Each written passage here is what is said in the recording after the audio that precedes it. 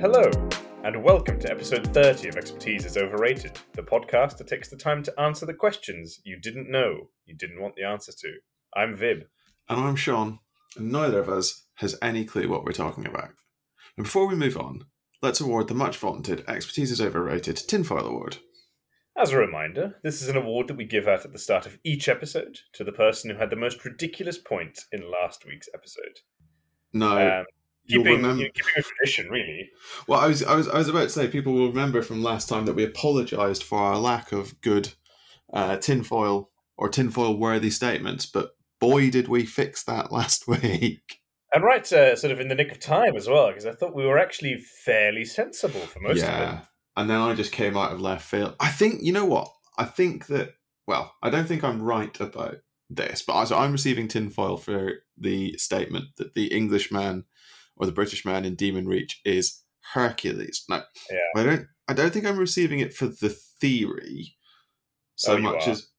Well, I thought it was the level of certainty with which I said it. I sort of snapped my fingers and declared the matter closed. You did, but I almost rate that. You know, if you're going to be crazy, at least back your craziness. I do back that craziness. But it is the fact that it just came out of absolutely nowhere and you said it with such certainty. I was like, okay, well, you know, sure. But no, you're very wrong, and so you wholeheartedly deserve tinfoil for this.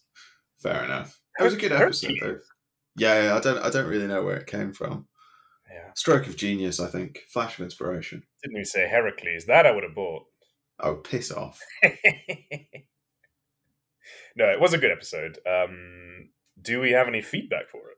A little. So, I was chatting after the episode launched with Ellie, who had some interesting theories. She quite liked your suggestion that Merlin is essentially just a battery powering Demon Reach. She thought that had good legs. But then she said something quite interesting, which I absolutely hated and had to share with you.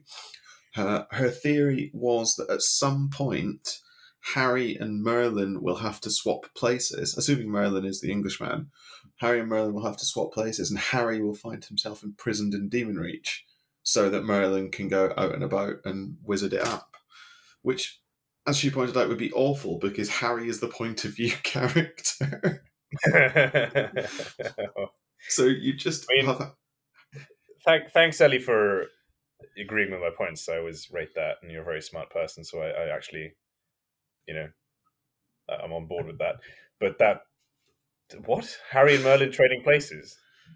Yeah. No. Someone needs to keep Demon Reach going, so the only way to get Merlin out is to put Harry in so that Merlin can fix the thing that needs fixing. And then here's a thought. Well, go on. Mirror, mirror is all in Harry's head because he's locked in Demon Reach while Merlin does his thing. I hate that so much. I know, isn't it great? I hate that so much, and the main reason that I hate it is I can absolutely see that. That would be quite a butcher thing to do, in my opinion. Or not even in Harry's head, because we know that Demon Reach can sort of create different types of prison. Right, so yeah, exactly. So it's just one of the forms of torture is seeing the alternative way that your life could have gone had you made choices differently. Oh god, this is actually quite good, isn't it? I'm a genius. I'm not sure I'd go that far. It's the sort of lame hack writing that I would expect from fan fiction. Yes, that's exactly my wheelhouse. Right. Any other feedback? Well, too much to mention in some ways. Shout out to our Discord. Because even though it's still a very small community, it's actually very active at the moment. People are giving real in-depth, starting real in-depth discussions, and they're great. So please come join us. Yes, no, they are great. I have tried very hard not to be grumpy with people in there, and I think you've failed on every single front. I yelled at Arthur quite badly, didn't I? You did. I feel you should apologise to him at some point. That sounds like something that's not going to happen. No, it really doesn't, does it? But yeah, if you want to come and watch me yell at a small child, join our Discord server. Okay then, well, moving on. Sure, so turning to the matter at hand. Today, we're tackling what is sadly a very, very thorny topic with our characteristic charm, panache, and wit. Oh, no.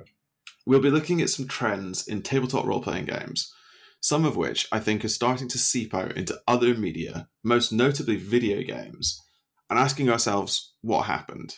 How did we come to be here? Is it a problem? And if so, how do we fix it? So I can tell that this is serious because you've rehearsed this, haven't you? Yeah, this is a pre-prepared segment. Sadly, I see how this is going to go.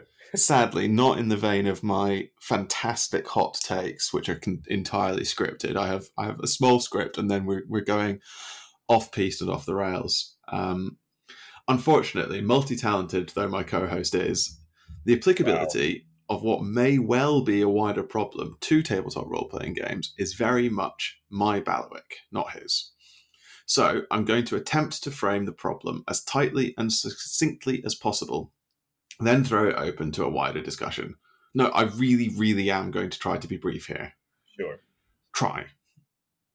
Now, lastly, a disclaimer that really shouldn't be necessary, but such is the world. We may, as we meander, encroach upon sensitive topics like race or class. We will handle these with as much tact and respect as we are able to. So we ask that you please treat any missteps as they are. Unintentional mistakes born of a good faith attempt to understand the world, with nothing more sinister than that. I sort of think that's the problem, like at a really, really high level, and it's not actually the problem I'm coming to talk about, but isn't the need for that disclaimer part of what we're going to end up talking about? It's what I was thinking as you said that, because it really is. We live in such sensitive times almost, right? Where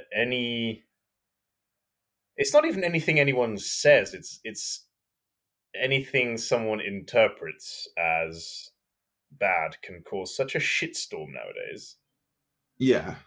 No, I think you're right. Now, obviously, I have joked many times that we're going to get cancelled for something that we say, and I think fundamentally not enough people listen to this nonsense for and we're too stubborn but sort of in order to be cancelled, people have to start listening to you. But yeah, the fact that, I mean, cards on the table, I think that there are some people who should not be given platforms. I think that's entirely right. Yeah. But the fact that anything people say on Twitter, Facebook, Reddit, wherever, Discord, is so subject to scrutiny makes people very hesitant to have conversations like I hope the one we're about to have. Now, that's an interesting point, actually, because so I'm fairly quiet on most social media platforms. And I think that is often because I desire to have a well-structured, well-informed, serious debate.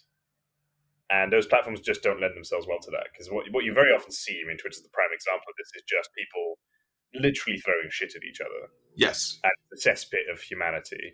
Yes. And that's counterproductive.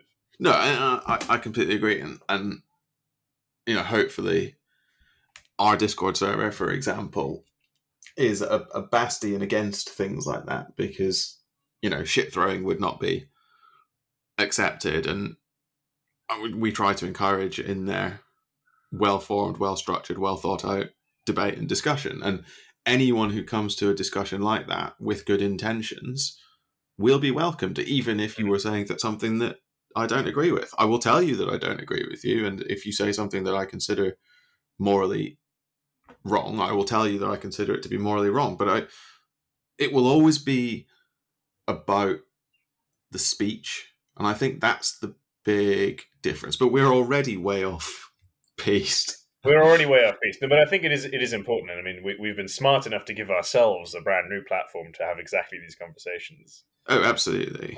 And what this really is just massive sizzle for the episode to end all episodes, where we finally have a clash about our different views on morality. Whenever we come up with a way to do that. But I think that's the beauty of all this. And sorry, we are going massively off track, and I'll let you present your case in just a minute. But that's all right. That's the beauty of all of this, right? Is that I think we're two idiots, but we are familiar with each other idiocy well enough that we can say what might objectively come across as stupid shit or perhaps misguided shit. But we're sensible enough to just talk it through, and then if someone is genuinely out of line, which I think, to our credit, hasn't happened. I don't think so, but I think. But sometimes it's worth discussing, like towing the line. Discussing what is the limit of acceptability, at least in our heads, because obviously we can't speak for humanity as a whole as much as I try to. But these discussions are important, I think. I think these discussions are important, and I also think to anyone who listens, who struggles with topics like this, topics that we might come on to, you are more than welcome to just not listen to this episode. As I said, or disagree with us. Or to disagree with us and tell us that you disagree with us. But, you don't have to expose yourself to every argument that has ever been made, because if you do that, you'll end up on Twitter, and don't do that because Twitter's awful. But it's fine to just go, no, this isn't for me. Sorry, I don't agree with you. I don't want to engage with it. Bye. That's fine. Quite right. That is an interesting point about the internet in general, though, is that it is very tempting to cut all of that kind of noise out, though. I'm not saying listen to this episode even if you're not enjoying it, but entertain other points of view. Yes, absolutely. That's what I'm saying. That's what I do week in, week out when I listen to your nonsense on here. Well, exactly. It's how you grow. So hit me with it. What is your what I imagine is a hot take? Like, let's be real. I think it's a mini hot take, but it's because it's not being done as a hot take. It's being done as one of our every 10 episode chats because it touches so much. I think there is sort of just one core issue, though. I think the best way to describe that is by reference to a recent rulebook released by Wizards of the Coast, who published 5th edition of Dungeons & Dragons, which bills itself as the world's greatest role-playing game. Now, the book in question, Tasha's Cauldron of Everything, despite being the classic 5th edition smorgasbord of themeless content shoved out the door in the rush to sell nostalgia to people who didn't experience the original, contains amongst its many pages of so-called content one particularly egregious addition. And I believe it or not, I'm not actually talking about the section on Session Zero, although that can fuck right off as well. I'm talking about the character customization options that it introduced. And not just the character customization options that it introduced, but the change in character design philosophy that it heralded. But I can already hear you clutching your pearls. Sean, I hear you cry. Character customization is at the core of D&D. More options are always better. I'm afraid that I think you're just wrong. You, Vib, whoever's listening who thinks that, I think you're just wrong. But I think you're wrong for a very specific reason. And the reason that I think you're wrong, writ small, because it's large and complicated, is that unrestricted character creation options actually produce a less good experience at the gaming table. I know you disagree, but very, very small. The reason that it's bad, as I have come to understand it from reading, amongst others, The Angry GM, who I would suggest everyone go and read because despite the name, it's a very carefully thought out blog on how to do tabletop role-playing games better. The simple reason that it's wrong is that it prevents people from engaging fully with the story in question or the game in question because they're too wrapped up in their own idea of what their character should be rather than what their character is.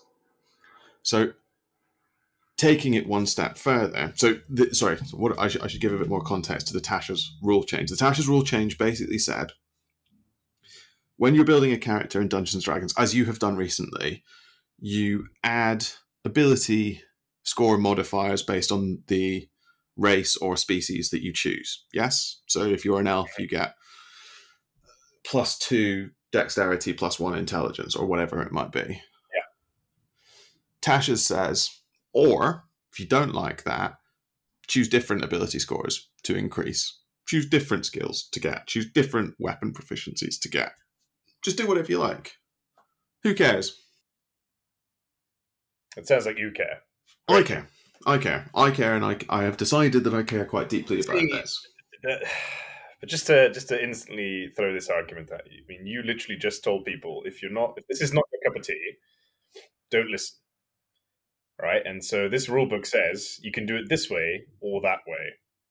So why do you care about being for people who may care being given the option to do it differently?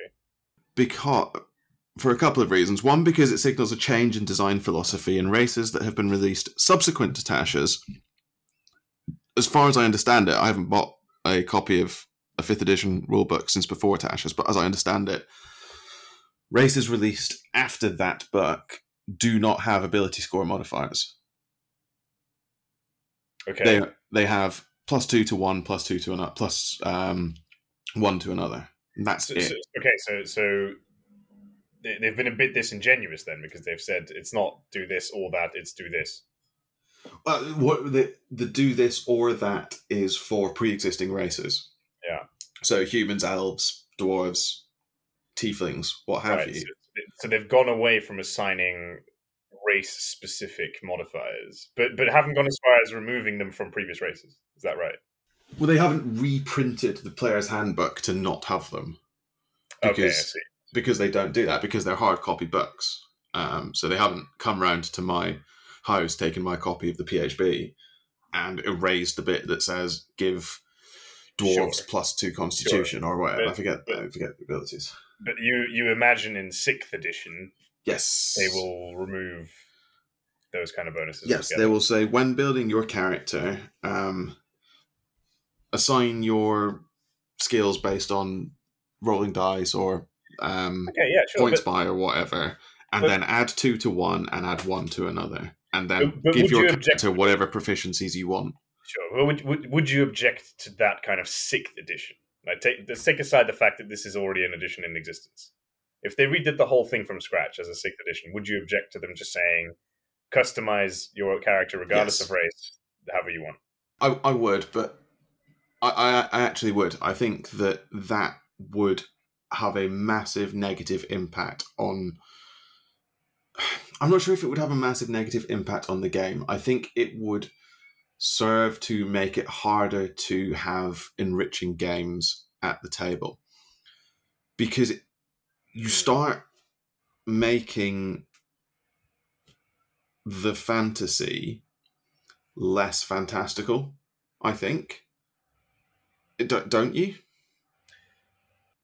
Maybe you don't, but don't you make elves pedestrian if elves are just humans but they live forever?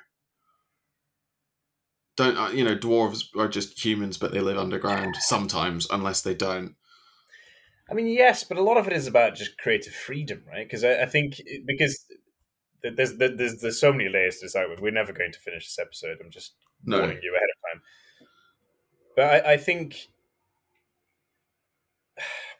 from personal experience, I would sit down and say, okay, if I want to play an elf, I'll probably want to be a character that's, on average, probably a bit more intelligent, more wise, I guess, just by virtue of being an elf, because that's how I see elves. And I guess this is part of the problem, right? That we associate these things with stereotypes, I guess. But I don't think that's a problem. I think that's what I take issue with. I don't think that's a problem. I don't think it's necessarily a problem either. It's a useful trope to be able to hang things on.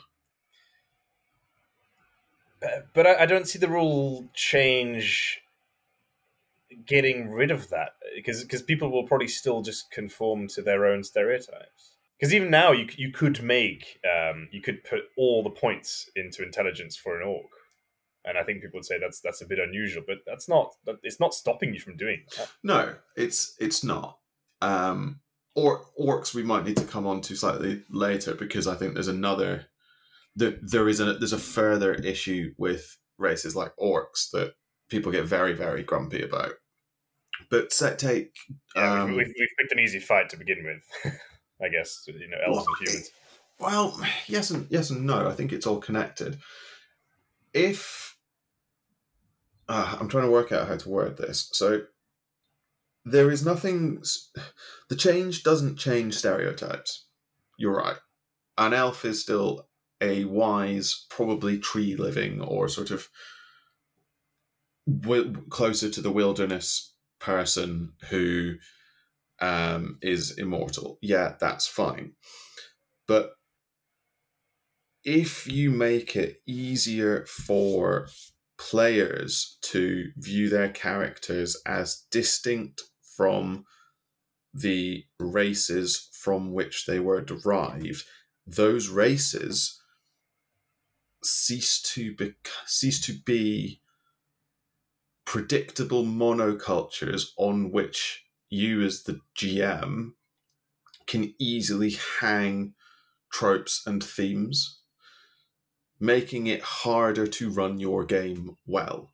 So dwarves, take them as another example. Dwarves, as a trope, as a stereotype, are hardworking, stubborn, and probably a little bit greedy and gold obsessed, right? Is that a fair characterization of the fantasy trope of dwarf? Yes. Cool. Part of that is wrapped up in all of the various things that you get as a dwarf, as a player, when you build a dwarf character. It tells you your character's likely alignment. It tells you your character's likely personality traits, ideals, bonds, flaws, quirks, all hanging off those core tropes. Yes. Which means that when you meet a dwarf on an adventure, you can expect them to be stubborn, hardworking, value labor, value things that have come from the ground, and be quite susceptible to money as a form of building their goodwill, bribery, essentially, because they have all those tropes that you can hang on them. As you start to move away from that, it becomes harder for the players to recognize how NPCs will react because they don't have these core things to hang things on. Does that make sense? Does that like... Totally, yes. But this is literally the heart of the issue, right? Is that people can't distinguish fiction from reality anymore. Yes. Right? And I think it's totally legitimate to make up a fictional race. Dwarves are perhaps an unfortunate one, because that is a medical condition that exists in our society, so that perhaps is unhelpful. But I get what you mean, and no way do apply to people with a medical condition. No one looks at Tolkien's dwarves or Warhammer Fantasy's dwarves and goes, 20 years ago, no one looked at Tolkien's dwarves and went, oh, that's a bit insensitive, isn't it? And yes, maybe there could be a better name, as you say, because it's a medical condition, but we didn't used to look at that and go, oh, that's an awful ableist way of looking at a medical condition. Not for dwarves, but people. I mean, you mentioned orcs as a thing we need to get onto, but I think there's a reason why that's a thing we need to get onto. Yes, because that's diving more into the realms of racism, etc. But before that, I think it's should advise our listeners that to some extent, Sean and I are approaching this debate from two very different angles. Because you're predominantly, correct me if I'm wrong, obviously, but you're predominantly a games master, right? When you play D&D. Yes, and part of that is because I make a terrible, terrible player. I wonder why. But I approach this from someone who is a player, and I must say you pleasantly surprised me, because I hadn't actually considered NPCs, and that's a very good argument. As a player, it does help to have stereotypes in a game. Yeah. Because you don't want to spend 40 minutes figuring out what kind of person is you're talking to. If you can just look at them and say, "This is a dwarf." And in this fictional universe we find ourselves in, these are the things I might expect. It doesn't mean that this dwarf will exactly be like that, of course. But... No, and it doesn't mean that every dwarf is the same. I think that's the crucial thing. I think it doesn't rule out individuality. The 13 dwarves of Thorin's company are all different. No, they're all interchangeable. What? Except for Thorin. Actually, the 13 Dwarves of the Hobbit films interchangeable. are not to the same degree, but they are all united by common traits. No, I'm only joking. It's they are, but you have very. The reason I'm saying that is because I think there's only maybe 4 or 5 dwarves that I always remember, and the others are kind of blurry. No, that's sure. More on me. There's Thorin. There's the old one, the fat one, the good-looking one, and the Irish one. Yes, pretty much, yeah. Right, but the rest, and there's Gimli's dad. Yeah. But so I think, yeah, in terms of NPCs from a pure game design mechanic, having this helps the GM and ultimately will help the players. Yeah. From a player's point of view, I don't think it matters. Now, do I want to go as far as saying we should get rid of races altogether? I'd be all right with that if the point was everyone should play humans. But that's not what you mean, is it? I don't know what I mean, honestly. I think you're right. So my experience from coming up with characters, I think in my head, what sort of thing do I want to play? And I think it'd be fun to carry forward your example, be someone who's a bit more in touch with nature, blah blah blah. Based on the 5e player handbook, I'll say that's most likely going to align with some form of elf, as you said.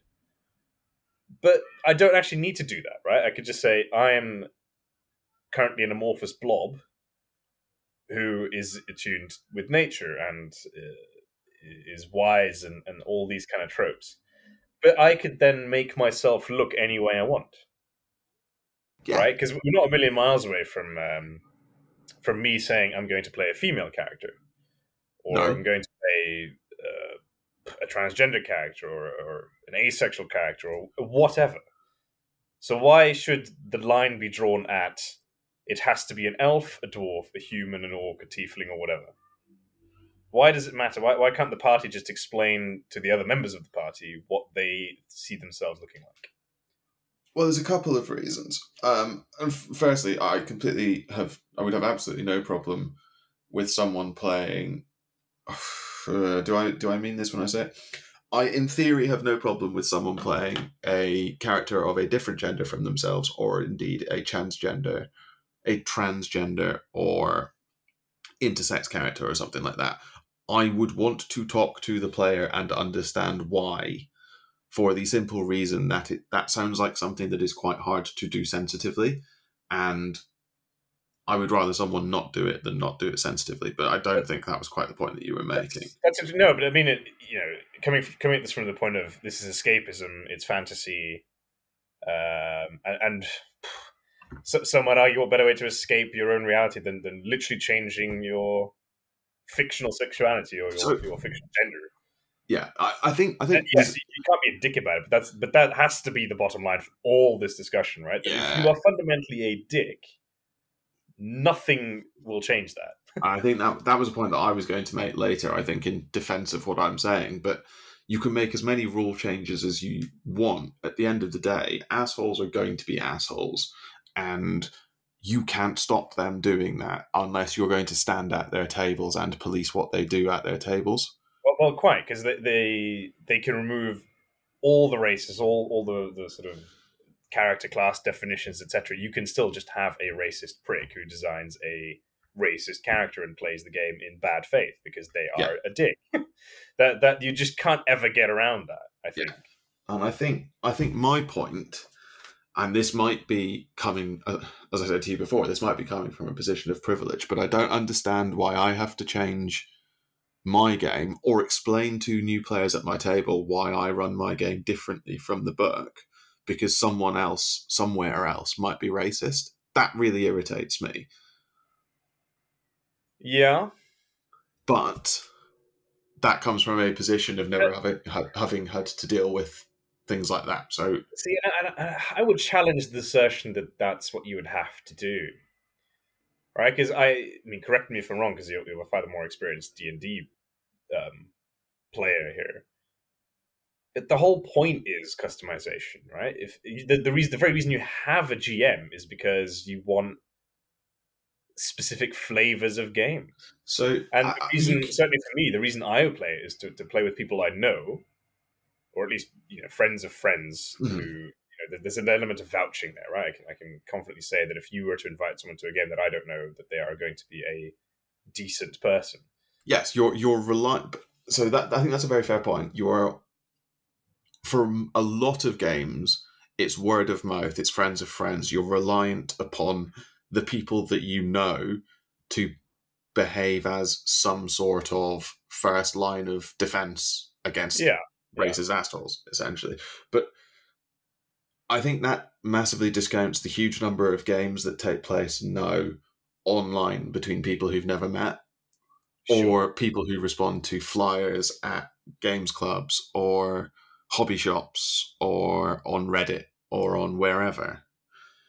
Right, so I think there is probably more play between people who have never met than perhaps you might think there is. Sure, but is there therefore not a good argument to be made for the game itself, the very basic element of the game, to give as much creative freedom as possible without imposing any kind of restrictions? Which it sounds like they're kind of going for, right? So that is what they're going for, and I think my answer to that is no. And that brings me on to something that I've shared with you before, which came out of Northwestern University College. Yes, Northwestern University. Yeah. So three people: Robin Hunnick, Mark LeBlanc, and Robert Zubek wrote a short paper called MDA, a formal approach to game design and game research. And they identified essentially 8 types of fun. And so you've said more than once already, the core of the game is creative expression. The core of the game is character customization. It's an unlimited freedom. Yes. That's right. So I think the problem is that's only one type of fun. Sure. That's only one type of way of playing the game. And I don't think that's at the core of the game that I want to run. I don't want to run a game that is entirely about the creative expression of the players at the table. If players want to sort of focus on self-expression to the sort of detriment of everything else in the game, go and write a fucking novel. Sure. But the argument could also be go and play with someone else. Play this game with someone else. Maybe. Because the rule changes aren't preventing you from playing the game the way you want to play it. They're not, but they make it harder. Do they? They do make it harder. They do make it harder because they're part of a shift that 5th edition has already shown away from a structured background and inherent setting to the game. So you can contrast it with 4th edition, right? So 4th edition, which was widely decried as the gamification of D&D, shipped with a built-in setting, right? Mm-hmm. So yes. if you wanted to play in a different setting, you could, because it gave you the tools to do that. But otherwise, you were playing, I think it was called the Points of Light setting. And there were specific races that existed in that setting. There were specific gods. There were specific polities, and this was how they all interacted. And then you were running your game in that setting. Sure. Which is so much easier for a DM. Sure. It's so difficult to open up the player's handbook, and the first thing you see is character creation. Right? And part of this just comes down to 5th edition Dungeons & Dragons badly designed from a DM perspective. But literally what I was going to say. But that, I think that failure of design is because they're prioritizing player expression over the ease of playing the game. That's not a failure, but that's not a failure design. That is design. Sorry, and that's the sort of thing I would jump on someone for saying. You're right. That's not a failure of design. I personally think that prioritization has made it harder to run a good game in 5th edition than in previous editions. See, that's punchy. It's especially punchy given I've never played a game of Dungeons and Dragons other than in 5th edition. And this is the problem, and maybe this is because D&D is so popular, and as you pointed out earlier, like, you know, it's the self-proclaimed TTRPG that, you know, rules everything. And it's not self-proclaimed. Market research shows that it is far and away bigger than anything else. Sure, it is the gateway. Is the gateway drug to tabletop role-playing games. That's perhaps the slightly unusual thing, right? Because my argument is going to be, yeah, sure, like Lord of the Rings is one of the most popular fantasy series out there, but that doesn't mean everyone likes it, you know. And there's many other things you can do.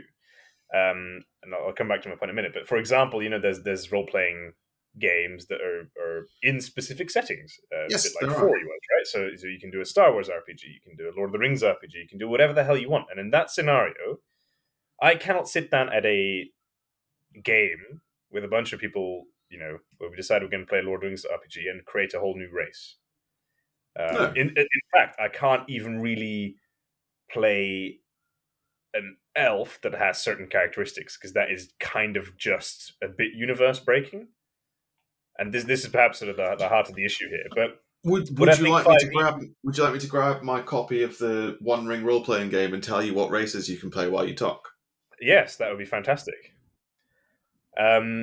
Because I think what 5e, or, you know, is trying to do, and actually I already think that they shouldn't really be doing this in 5e. They should just release a new edition and make any changes they want to make.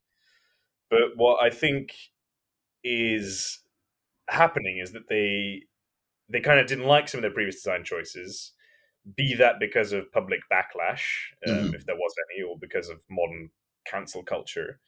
But for whatever reason, they want to change something, and they, I think, want to be seen as the tabletop RPG rulebook that gives you all the freedom. And I feel that if that's what they want to go for, then fair play. Like they can just say, go off and run games however you see fit, using these very, you know, abstract basic rules, or go and play a completely different game altogether if you want to have restricted settings, etc. No, I can see that. So just very, very quickly, so the One Ring role-playing game focuses on Wilderland, which is the bit between the Misty Mountains and the Lonely Mountain, basically.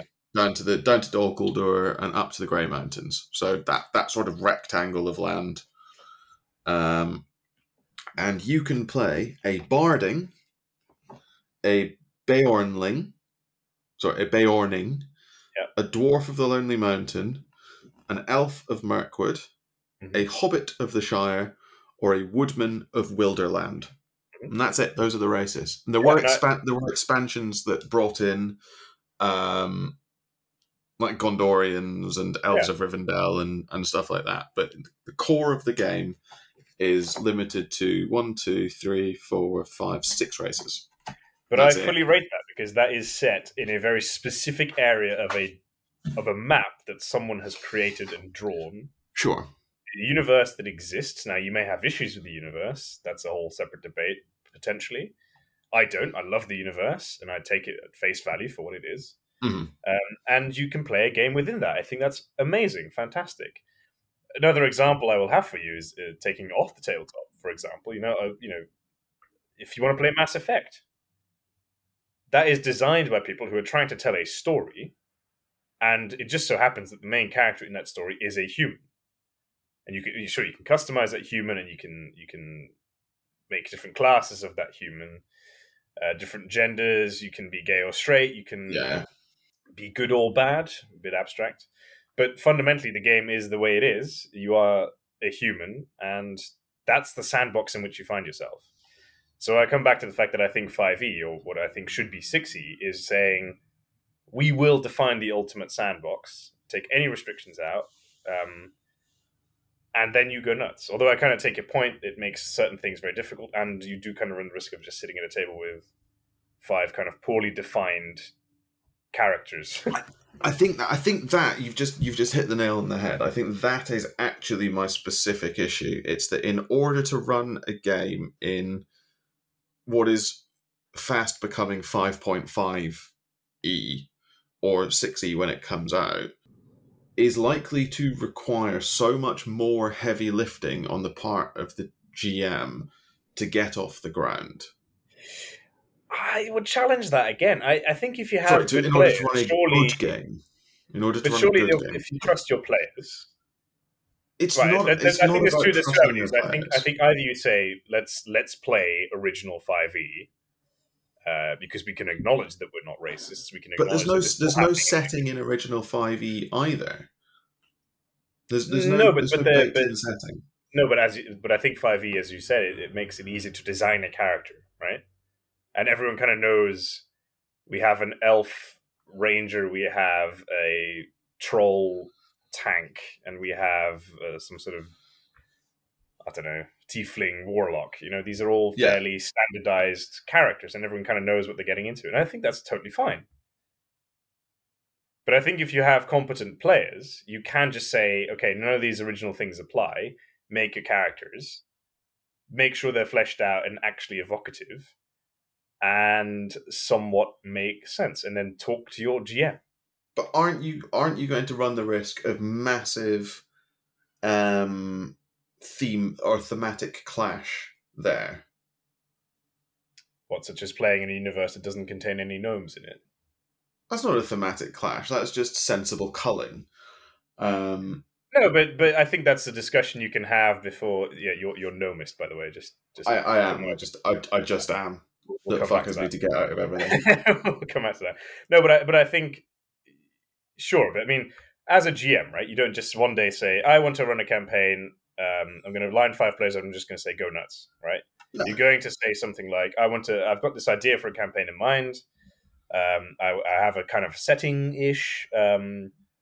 Maybe have a go at creating some characters, and then we'll see what we come back with. Right? And it's not then that those 5 players go away and just do whatever the hell they want without any repercussions, right? If all 5 come back to you and said, we've all made, 7-foot tall tanks, everyone's sensible enough to have a discussion about that and change that, right? So I don't think freedom is the issue here. I think it's about rethinking how you set up the game.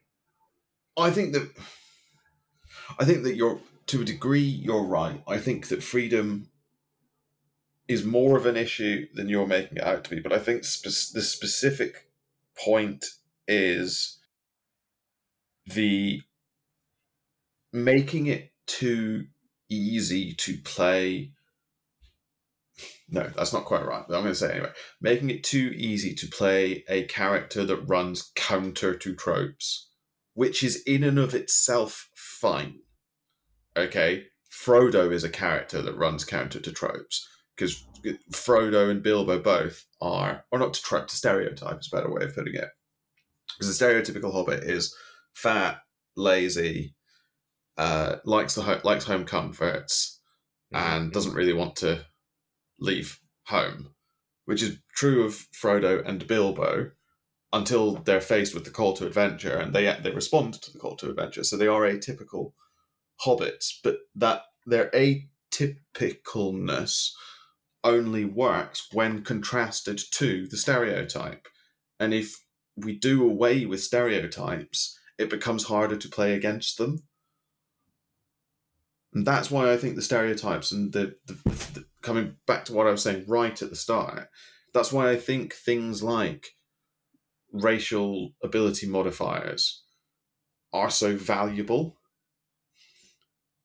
because they give you an average, they give you a base point. Because every commoner in 5th edition Dungeons and Dragons, every human commoner has 10s down the line, right? They have 10 strength, 10 dexterity, 10 wisdom, 10 constitution, 10 intelligence, 10 charisma. Which means that you can baseline your party to that. And also, it means that if we take the racial ability modifiers into account, on average, an elf is more dexterous and more intelligent than a human, but less strong and less constitution E, and probably less charismatic. Because that's how the ability score modifiers pan out. And because you've got those averages, you've got that baseline of human commoner 10 down the line, it then enables you to understand how your character sits in the world better, doesn't it? I suppose. Something I've often thought is the problem with all of this is the inclusion of human races in these kind of games. I think that actually overcomplicates a lot of things.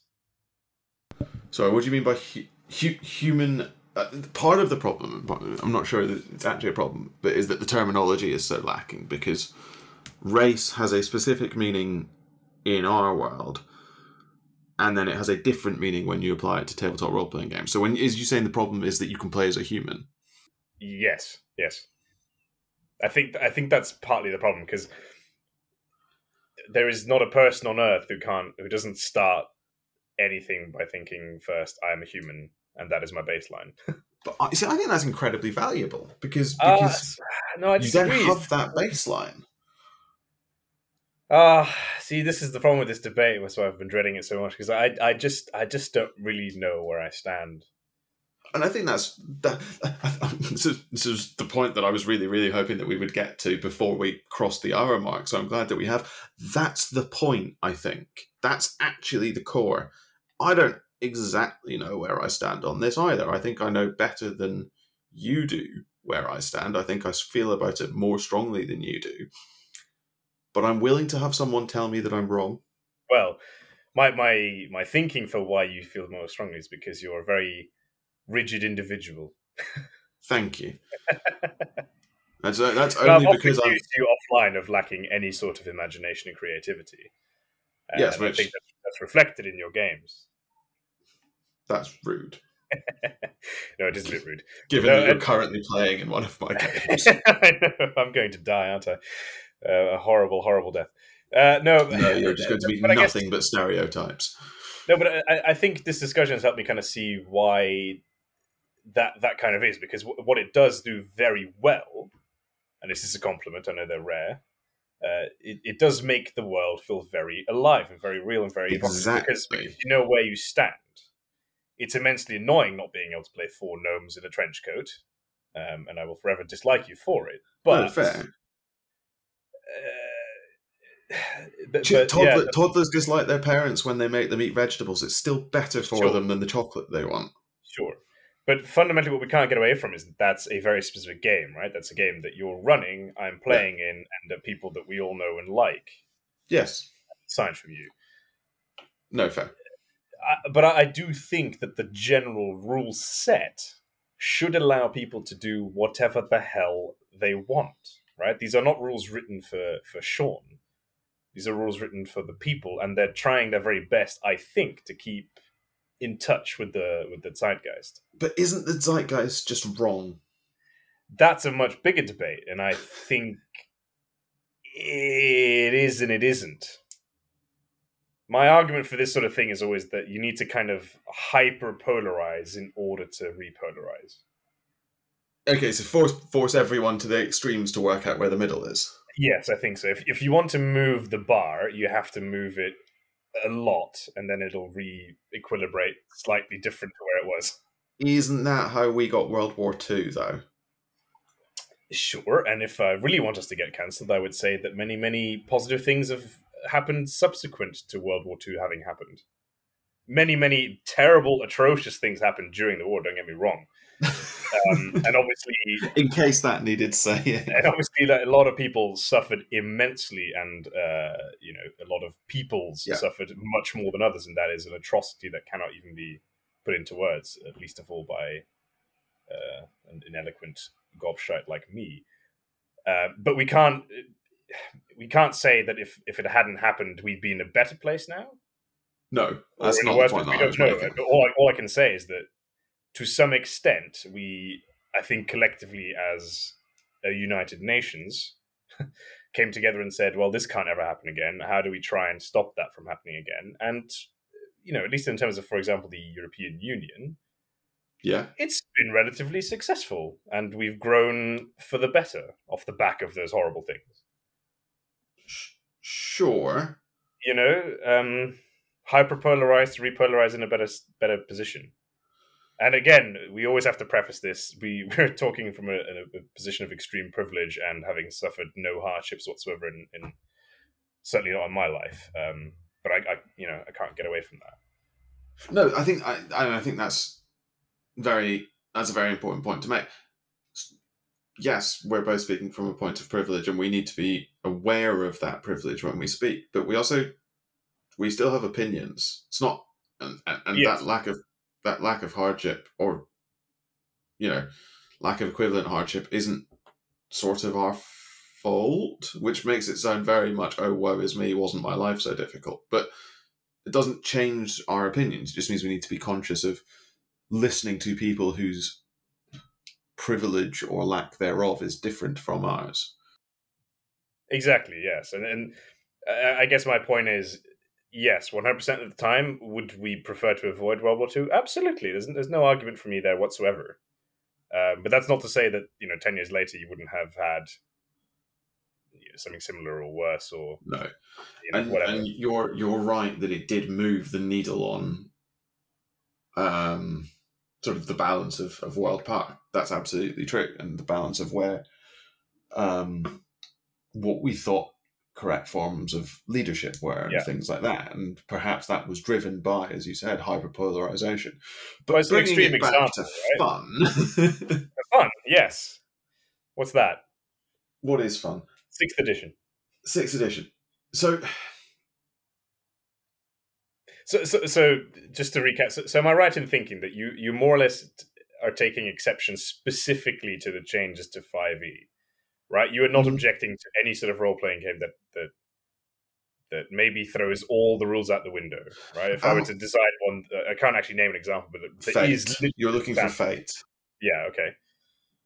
Or Genesis or something like that. A generic system that gives you the tools to build a game, essentially, rather than D&D, which is a game, if that makes sense. Yes. Right, a world in which I can play a blue alien with 3 legs and no arms, and who knows what that's going to mean? I have no idea. I don't have a problem with that specifically, but I would still have a problem with. I would still have a problem with an attempt to. So say we're sitting down to play a game, and I have of Fate or Genesis or whatever it might be, and I have come up with a bunch of races for a space traveling game for you guys to pick from. But then you've already created races. But that's the part of the GM is to build the world for the characters to play in. That includes building races. That's just a necessary component of being a GM. Or even if I work with you, right, and between us we come up with this race of blue, 3-legged, no-armed aliens. And I would say, okay, what are their core characteristics? What are they like? What are they not like? Yada, yada, yada. And then at the end, if you go, okay, but I want to play as one of them, but I want to be weird. I want to be different from them. I want to be my own special little snowflake, essentially. That, I think, is where I start to have a problem again. Yes. But I think this is the root issue here, is that that's just not a game that you want to play, and I think that's totally fine. It's not a game that I want to play, but I want... You are free to create whatever games and worlds that you choose fit. I instinctively would agree with you. It's coming across maybe as I'm not, but I much prefer 5 years, right? I know what my elves are like, I know what my orcs are like, etc. You're absolutely right. Lot, but that shouldn't mean that other people,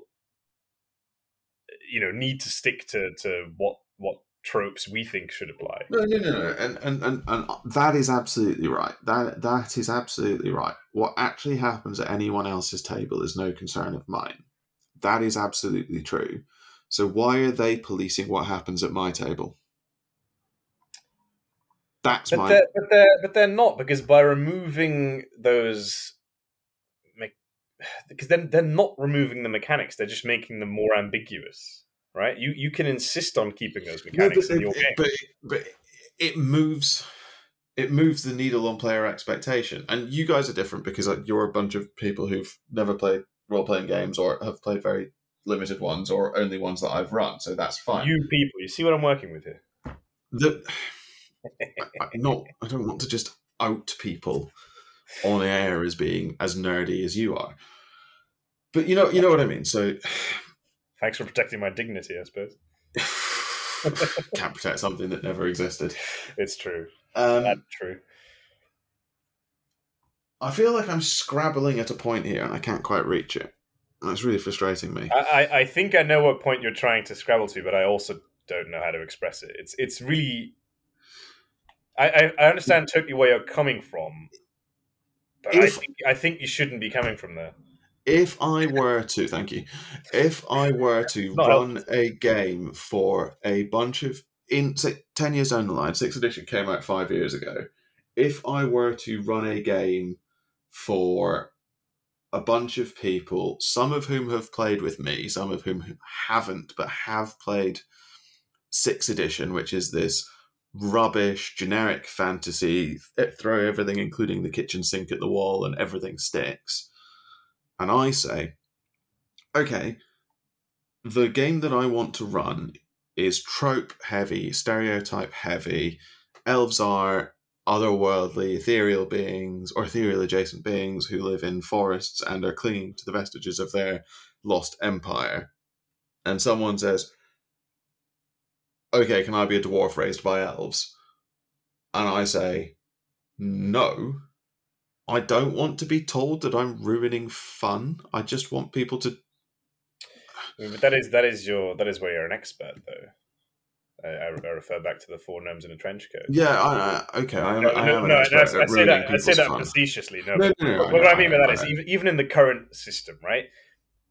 So take the campaign that you're running at the moment. It's not like I just made my character, rocked up on the first day, and then, played. No, I created a character. I said to you, "Here's my character sheet.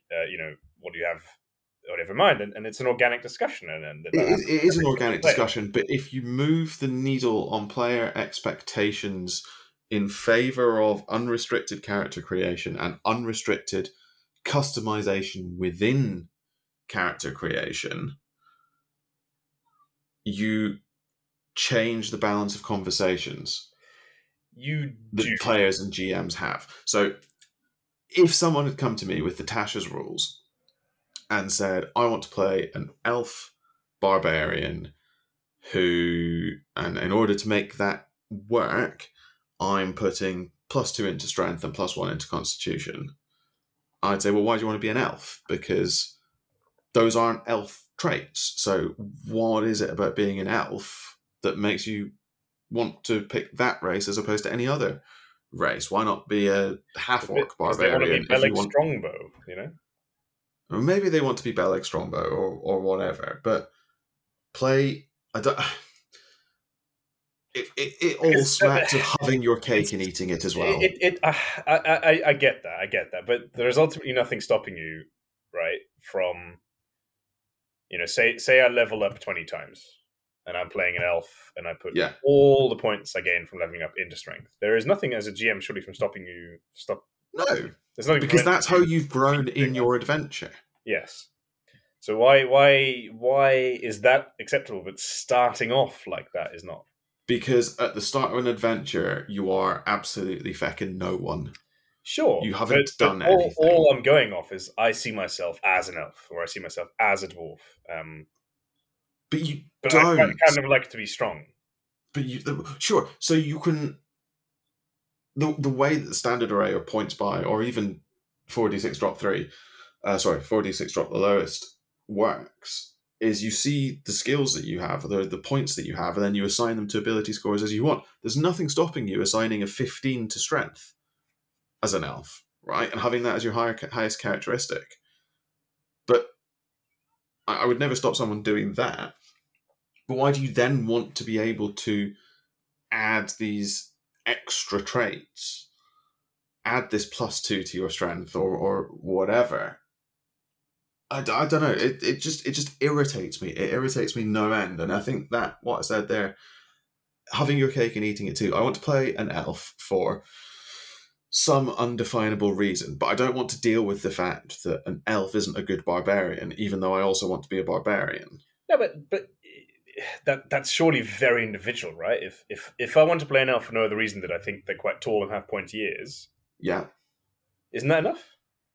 And then say, yeah, but I'm unusually strong. That's where your 15 comes from compared to anything. So what I should ask as well. So obviously, the stats are one thing. Are they also changing things like, for example, elves having dark vision? So I'm not certain. I don't own Tasha's. I got some. I checked. Because at that point, I think I would agree with you that then what's the point of I having... think they are. I'm not sure. Let me actually. I don't know how to check that quickly while we're on air. They might be. They might not be. But what they are changing, for example, so if you're a high elf, you get proficiency in longswords and longbows. Unless you don't want that and you want proficiency in some other weapon instead, in which case you can just pick that instead. And that, again... it all just comes back to it being an organic process, very specific to the group of people playing. And you always have to compromise, and maybe that's the lesson in all this. Is it's just you do. I'm not saying that. I'm not saying have a process where you just declare things and then walk away. That's not right. But I get frustrated, and then an hour into the episode, I get frustrated, and this is my fault. But if you go onto discussion forums about games of Dungeons and Dragons, or any tabletop role-playing game, really, and see people saying, oh, I've banned XYZ race because I don't like the fact that Wizards put a racist race into the game. And obviously, I'm not sure it's obvious, but I don't use orcs in my game because they're just racist. But that's on them. Let's not mince our words. That's on them. If they think there is a racist race, my goodness, in this game, but it all feels connected. That's their interpretation. Yeah, in my opinion. No, and in mine, but it all feels connected somehow. It does, but I think the only bottom line really is there are some parties that I think just wouldn't work. Right? If I came to you and designed an overly powerful elf who's raised by dwarves, who loves orcs and has bright blue hair, and I think that's all of these things on my line in the sand, and for you they're just not. There's no getting around that. I think you have to kind of agree on what universe you want to play in, and ultimately I think we do agree because we're more or less the same age. We like all the same fantasies, and I think you just have to accept that fact, Yeah, I wouldn't dream of creating an elf who has bright blue hair, and that doesn't mean that I don't want people in real life to have bright blue hair, because that's a totally absurd comparison to make. It's not real life fundamentally, and B, that's just no. I can handle that in the universe that I want this game to play in, and that's fundamentally what it is, right? We all have to just sit down as parties and kind of not take the piss. Maybe it really is as simple as that. It's the same, I think, as you might play Mass Effect and say, oh, I really don't like this universe very much. Fine. Stop playing Mass Effect. Simple solution. Play something else instead. And we all make that decision all the time. And maybe I don't see why 5e should be any different. But maybe this is actually coming back to the core of my complaint, because I think I agree with you. If you don't like the way the core races in 5th edition, or any indeed tabletop role playing game are designed, you're freely at liberty to redesign them, and that goes both for people who don't like the racial ability score modifiers and people like me who do. But my frustration, I think, is much more that the balance has shifted away from here are the racial ability score modifiers, and if you don't like them, change them, to there are none. Put the points wherever you want. It's a nuance, but I get what you're saying. Yeah, I think that's it is a nuanced distinction, but so it is. I think the rhetoric is you shouldn't attribute stereotypes to races, right? Yes, and if you mandate, and then where the rhetoric gets poisonous is if you mandate racial ability score modifiers, you are racist or you are a bad person. And if someone can make a non-screaming loon argument to me as to why that's the case and why my doing it at my table harms them elsewhere, then I will listen to them. But fundamentally, an elf in my game is just an elf in my game. It's not an analog for anything else, nor is an orc, nor is a werewolf, nor is a vampire, nor is anything. Well, that's not quite true. Vampires and werewolves are bad examples because they are analogs for the human condition. Goblins or dragons are analogs as well. Bugger. You're not very good at this, are you? Well, the problem is a lot of monsters are actually analogs for elements of the human condition, but they're elements of the human condition. They're not analogs for races. So werewolves embody the sort of rage that we all worry that we carry within ourselves. Vampires are the sort of giving into our own hedonistic desires that so terrified Victorian Britain, right? No one looks at a werewolf and goes, "Oh, that's racist." So why do we look at orcs that way? Is it just because there's more of them? No, I fully agree with you. If the rhetoric literally is, if you choose to run your game in this particular way, then you are a racist, and shame on you. That is wrong. That is way hyper polarized. It's something of a straw man because no one here is making that argument, but it is an argument that I have seen made. It's a subtext, yeah. It's the arguments you see on Twitter and Reddit. It's the arguments you see on Twitter and Reddit, absolutely. But again, they're that's one thing. But fundamentally, as I say, it comes back to being organic and gelling with the people you play with. What I think we should talk about a little bit is sort of the reason we came onto this topic in the first place, which was a very specific example of how the rule set made you angry. And it's one where I do think we actually disagree slightly. Can you, and you mentioned it earlier actually, can you have a chaotic evil paladin as a character class? In 5th edition as written, yes. And do you like the fact that can be a thing? No, I think that is fundamentally bad for the game. See that is a punchy statement. Oh goodness! I know. I'm not mincing my words today. Do you think it's a good thing? I don't see it as an issue. Okay, I don't see it as an issue. Is probably the best way of putting it. Maybe a better way of looking at it is take a cleric, for example, so a priest of a god. Can you be a priest of a chaotic evil god without yourself being at least evil or chaotic? Well, isn't that the fun of the campaign, to figure that out? Talk about dodging questions, eh? That was well done. I'm genuinely impressed. No, but I think those are the questions that I, for example, play D&D for. You may or may not have realized it in game. Probably you haven't, because I'm a terrible, terrible player. But those are the kind of interesting things that I'm hoping would organically come to the fore in campaigns.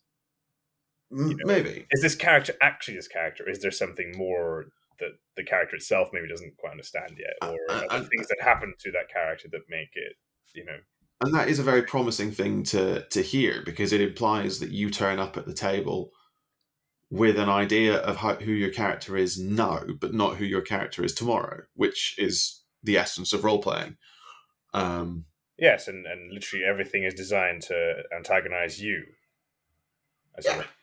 And it's about how your character reacts to situations and is changed by them. And if your character doesn't react to situations and isn't changed by them, you're not playing a character. You're not role playing a character. You're acting. Yes. And I think that's ultimately what we're here for. Yes. But my point, as it relates to paladins, is a very specific point. But it is one of, I think, general applicability, which is that a paladin, the word paladin carries in our world specific connotations of essentially a holy warrior and essentially a chivalric knight, right? So in a world where being a chivalric knight grants you magical power, which is the world of D&D, in order to maintain that magical power, you have to continue to be a chivalric knight. Now, I completely take the point that, well, what if the power came from elsewhere? Which I guess is your point. What if the power isn't from being a chivalric knight? What if it's just from some other source, and chivalric knights and dread knights and chaotic knights can all tap into that power in the same way? But yes and no. There's maybe also just a difference in understanding the definition of chaotic evil, for example. But yeah, go on. We could have a whole other discussion about the benefits of an alignment system. But I think we're both on vaguely the same page there, that an alignment system is a good thing. Well, it's very much open to interpretation. Is kind of the problem with a lot of these things. Sure, but because your good and my good may not be the same things, No, but in a world where gods are real, there can be an objective definition of good. It may not be one that is shared by the players, but it's one that can be set by the DM. But this, I think, is part of the problem with this massive discussion that we're having, right? There's so many levels of all this, right? Because we can talk about the race, we can talk about the character traits, the specializations, their alignments, their faith, whatever. There's so many different layers, and all these things have slightly different answers. So I think that the problem... I don't think that it should be possible to play as a paladin or a cleric or a druid or a warlock. Any of these sort of classes whose powers are external to themselves without having to deal with the hang-ups of receiving power from another source. Wizards can be whatever the heck they want. Fighters, whatever you want. Yeah. Rogues, whatever you want. If you want to be a druid, your power comes from nature, he says while waving his arms around. And therefore you have to deal with the fact that that is where your power comes from. If you want to be a cleric, your power comes from a god, and therefore you have to deal with the fact that that is where your power comes from, and that places limits on your power. Ditto paladin, but worse. Essentially. And that's where I lose you. Ditto paladin, but I think maybe we're just arguing about paladins. Maybe this whole thing is about us not agreeing on what a paladin is. I think my example for this is, I was going to say my example, for example, Warhammer 40k, right? Think of the Primarchs. Wow, in my head, those guys are kind of like paladins, right? They have such unshatterable, I guess in 30k, they have such unshatterable faith in the Emperor and in humanity that they perform amazing deeds to sort of perpetuate this ideal. Yeah, this is where you and I differ, because there's only like 1.5 of the Primarchs that are paladins, from my perspective. Okay, so who is the paladin in your opinion? Sanguinius, definitely. Probably also Dorn. Yeah, and I think that I think it's. We should have had this conversation before coming on it. I think this is a bit broader though, because to me they're all kind of paladins, and some of them get corrupted, and I think the concept of like a corrupted paladin is so interesting. I don't have a problem with the concept of a corrupted paladin. I don't want someone playing one at my table. I'm more than happy to have someone play a paladin who is going through temptation. and struggling with temptation. Perhaps that's a better way of saying it. But ultimately, you can't struggle with temptation if the only possible outcome is to not eventually succumb, right? No, but I don't have a problem with a paladin who eventually succumbs. But at that point, they cease to be a paladin and become something else. They might be a fallen paladin, they might be an oathbreaker, or whatever it is. But I think someone who starts off as a paladin who would go through these things cannot possibly start off as a lawful good paladin. Arthas does. Arthas starts as lawful good. Lawful good, but hot-headed. And you play through his fall. And his fall is compelling because of where he starts. It is not compelling. But I think you should be able to start with maybe not chaotic evil. Maybe that's too much of a clusterfuck. Yeah, I also don't think that any paladin can be chaotic. But chaotic is maybe a bad example. But I think lawful good to lawful evil, maybe, or by way, evil sort of thing. The monster that is inside all of us, as you said, with regards to the werewolf. I think, why can't that be something explored in the context of a paladin? It can be, and I think part of the problem here is that we don't have a common lexicon for talking about what a paladin is or how alignment works. I don't have a problem with a paladin who is trying to be lawful good, but struggles because living up to the ideals of a paladin is very difficult. That is a brilliant character and a brilliant story. I just don't want someone who writes paladin on their character sheet and then goes around and plays like an asshole.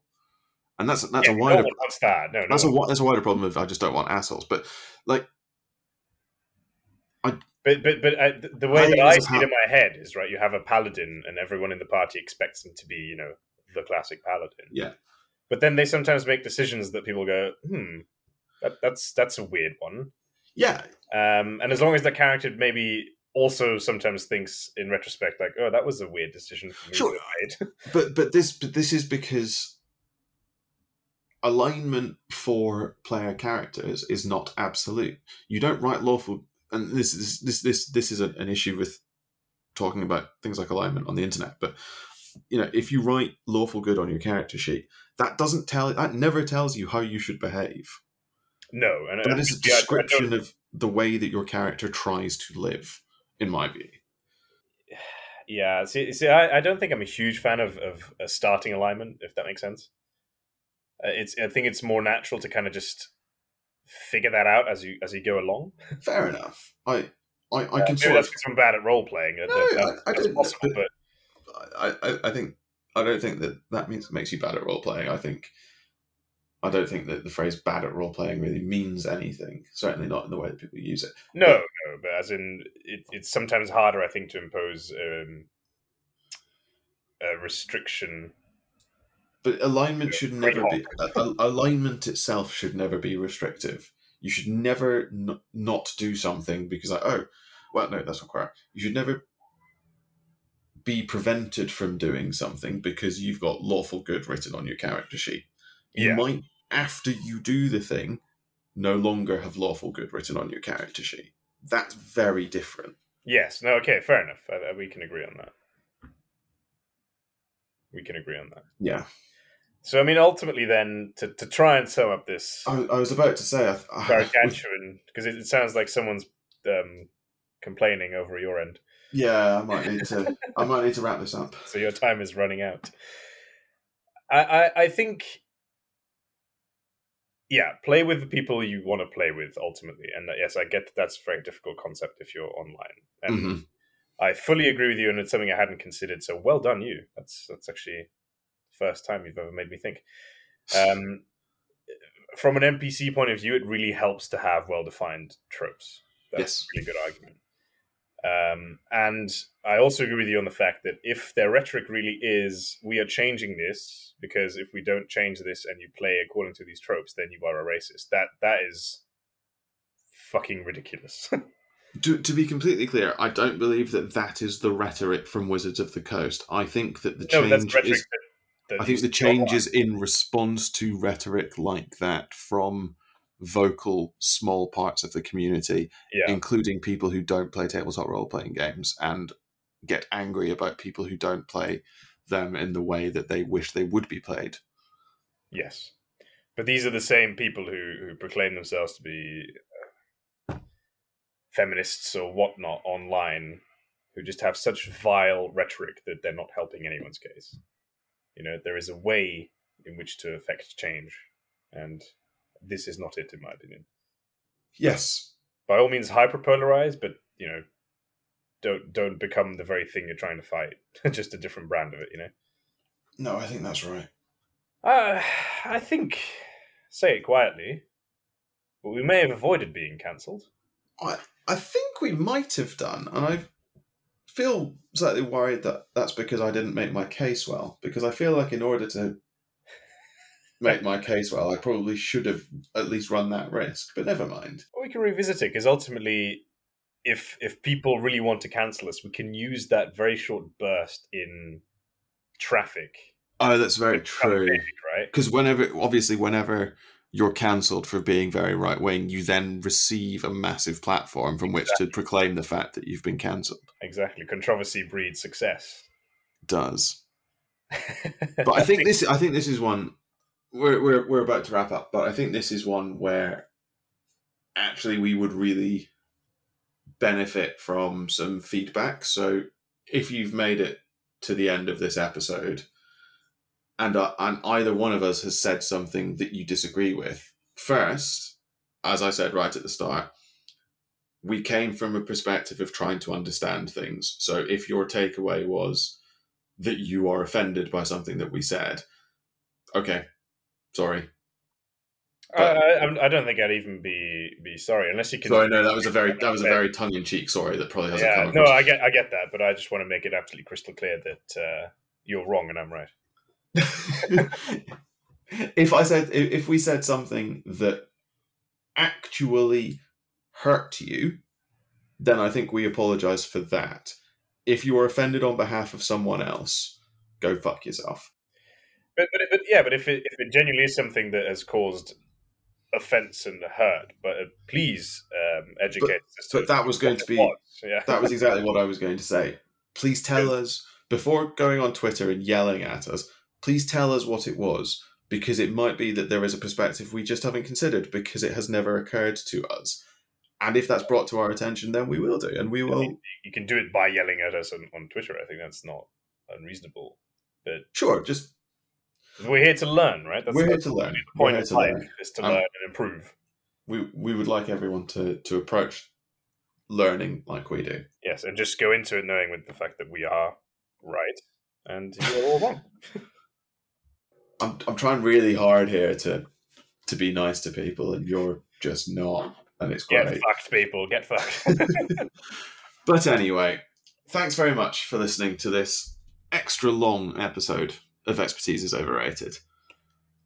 No doubt we've said some things that were either objectively wrong or downright offensive.